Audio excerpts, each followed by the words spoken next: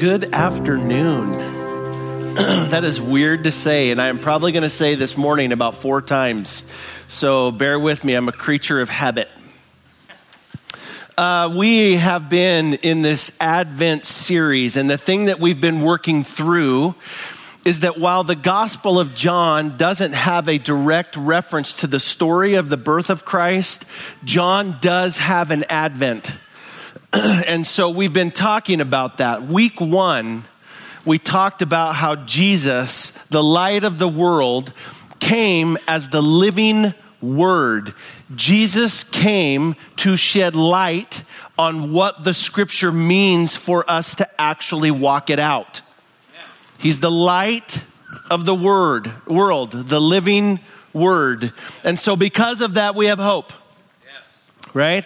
And then week 2, we talked about Jesus at the wedding feast. And we talked about joy. We've talked about Jesus and cleansing of the temple.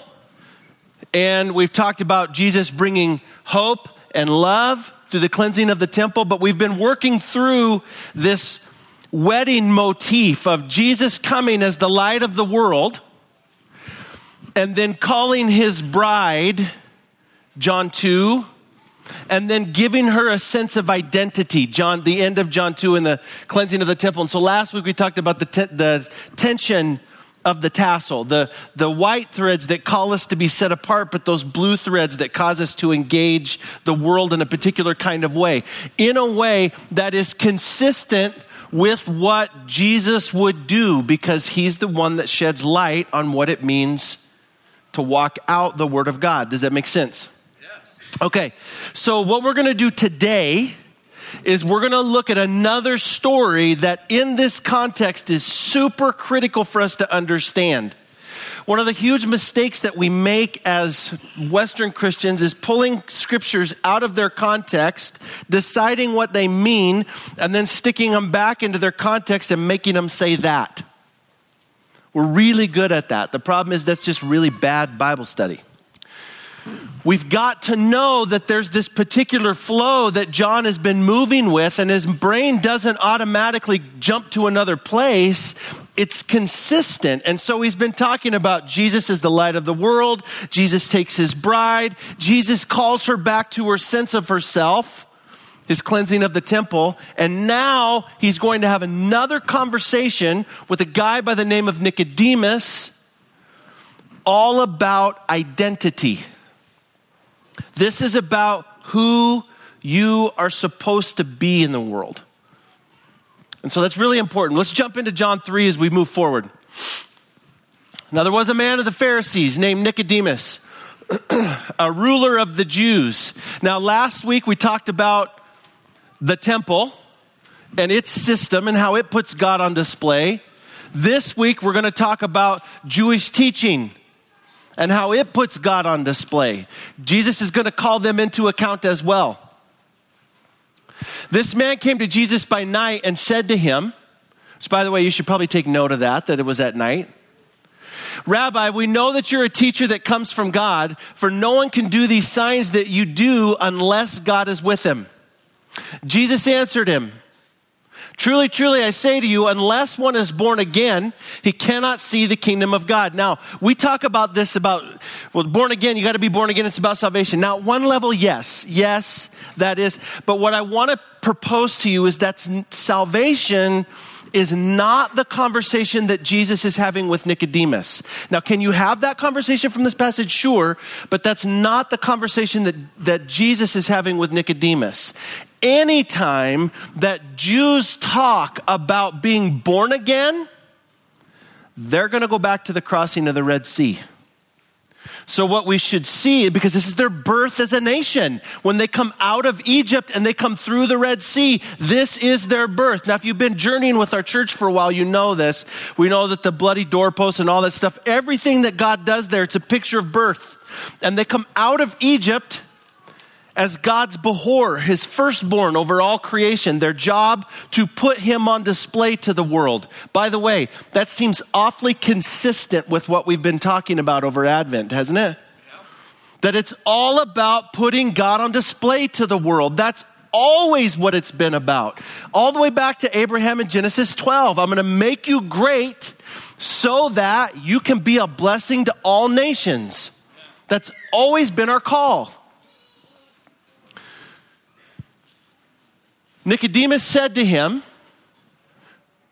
how can a man be born when he's old? He can't enter a second time into his mother's womb and be born. Now, why does he miss it? Some speculation here, but here's what I think. This is the gospel according to me, so you can disregard all of this, what I'm about to say. But I'm right. Just throw that out. I don't think Nicodemus thinks that he's lost his identity as a Jew. So when Jesus says you have to be born again, he's like, from what? What's the problem? Jesus answered, truly, truly, I say to you, unless one is born of water and spirit, he cannot enter the kingdom of God. By the way, anytime, go to any Orthodox Jew, you connect water and spirit and birth together. Ask what story comes to their mind.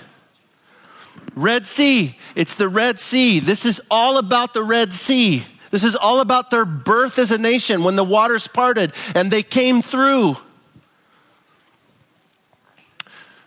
That which is born of flesh is flesh. That which is born of the Spirit is spirit.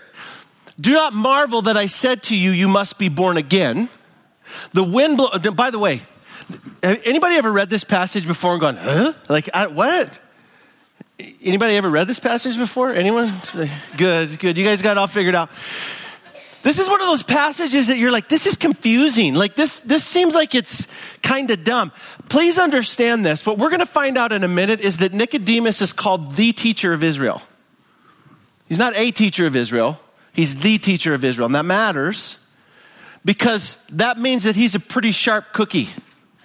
So we would imagine that whatever conversation Jesus is having with Nicodemus, that this is going to be deep. This is going to be like profound, heavy, deep, loaded theological stuff going on, right? Wind blows wherever it wishes, and you hear its sound, but you do not know where it comes from or where it goes. So it is with everyone who is born of the Spirit. Nicodemus said to him, how can these things be? Jesus answered him, are you the teacher of Israel, and yet you do not understand these things? Let me tell you what Jesus is saying. He's saying, look, if you were born of the Spirit, you would know that when the Spirit of God is up to something, you should be a part of it. Go back to what Nicodemus has already said. We know that you're from God because nobody could do the things you do unless God was with them. The problem is we don't know what to do with what you say. What Jesus says to him is, look, if you were born of the Spirit, you would join the Spirit where he's working. What Nicodemus says is, I cannot do that. Now the question is why? What's his problem? Well, the reason is because what Jesus is doing is absolutely counterculture to the traditions of their day. He's touching unclean people. He's getting into messy places. He's not disconnecting from the Gentiles. He's engaging them, loving them, having dinner with tax collectors. He's doing crazy. This is stuff that they're like, no, like we've already decided that that's bad. We've already decided that's terrible. Like, no, that's not possible. And what Jesus says is, oh, it's possible. And if you were born of the Spirit, you'd be doing it too. So take that. So there's a guy, his name, he was a rabbi back in the 70s and 80s. His name was Menachem Schneerson. Good Jewish name. Menachem Schneerson. Now Menachem Schneerson, his followers believed that he was the Messiah. When he died, his followers left his body on a table for 12 days. Believing he would raise from the dead until it started to stink, and then they had to do something with it.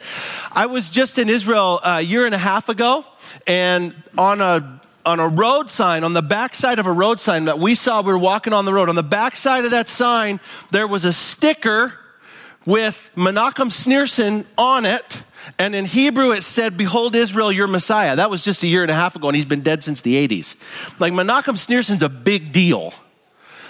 Here's what he says about Torah. This is how entrenched the Jews are in understanding Torah. He says that as a builder looks into the blueprints and builds a building, so God looked into Torah and created the world.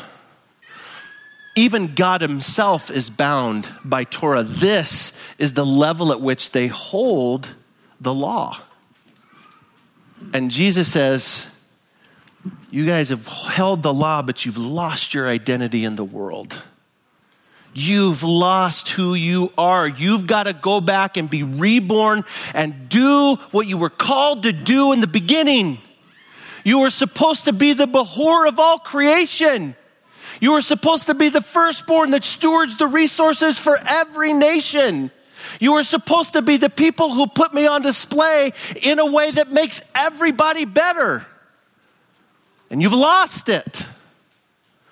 Jesus came to be a light to what the Word of God says. Now, maybe this light theme is going to circle around. Truly, truly, I say to you, we speak of what we know and bear witness to what we have seen, but you do not receive our testimony. If I told you earthly things and you do not believe, then how can you believe if I tell you of heavenly things? No one has ascended into heaven except he who descended from heaven, the Son of Man. And as Moses lifted up the serpent in the wilderness, so must the Son of Man be lifted up, that whoever believes in him may have eternal life. Now let me do this one quickly. The snake, the bronze snake, was lifted up on a pole because children of Israel complained in the desert. God sent snakes on them, which just gives you a little insight on how God feels about complaining. All right? This was your problem. You get over it. So God says to Moses, make the bronze snake and lift it up on a stick as a banner to the Lord. Now here's the thing. These guys just came out of Egypt. In Egypt, a banner is never about the banner. The banner sits at the front of the temple. And the way that the temples were designed, they were designed so that the wind currents would always blow the banners into the temple, so that people could see not the banner, but what the banner was pointing to. The banner was a focus towards what's beyond. So God puts a snake on a pole as a banner. And they bow down and they have to look up, not because of the snake, but because the snake forces them to see what's beyond. Are you with me?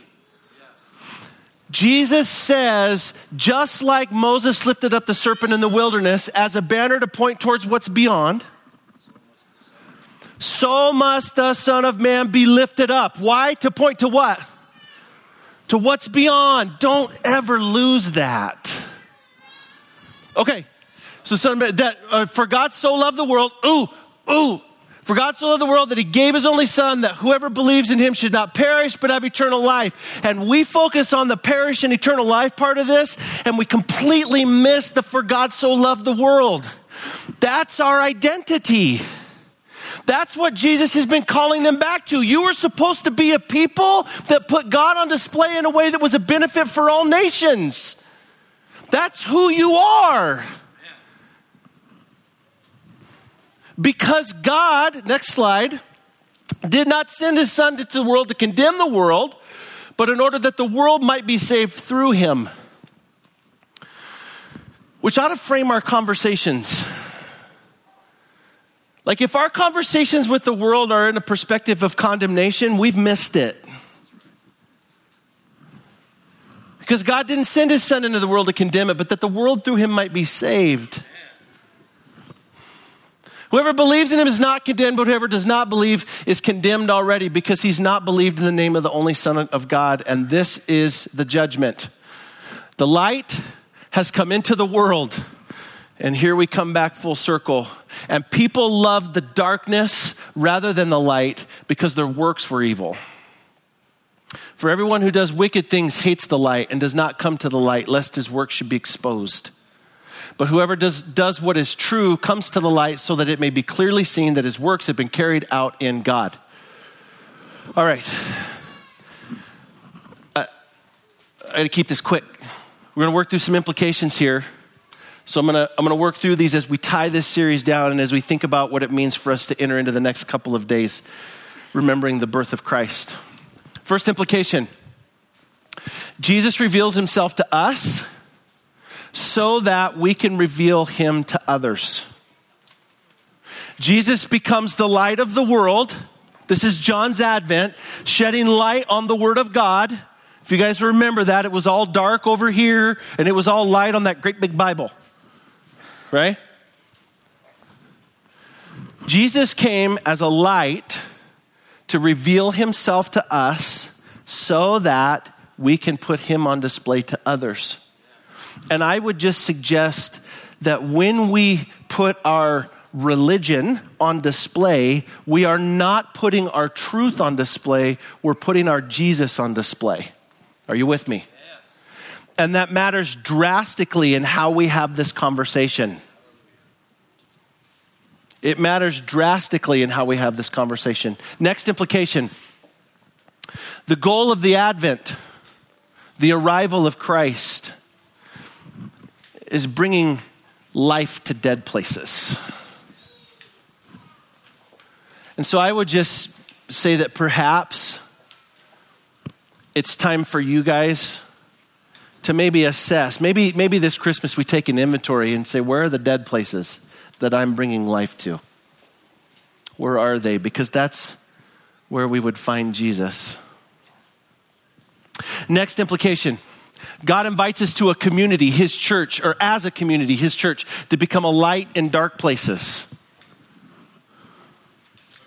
As you think about lighting those candles, like this is a symbol. We've been using props this whole series, right? You guys got tassels and you got all party hats and all that stuff. But listen, if we don't get this one right, none of the rest of it matters. We've been called to take light to dark places. And I would suggest that perhaps this Christmas, it might be good for you to sit down as a family and discuss where are the dark places we're bringing light to? Where are the places that know about Christ that didn't know about Christ because we chose to be light there? That's not bragging, that's being on mission. So as you guys sit here and maybe kind of contemplate that, you can maybe make notes on your sermon notes if you want to, but don't stand for this song. The band is going to share a song, but we'd like for you to consider that as you think about your light in dark places.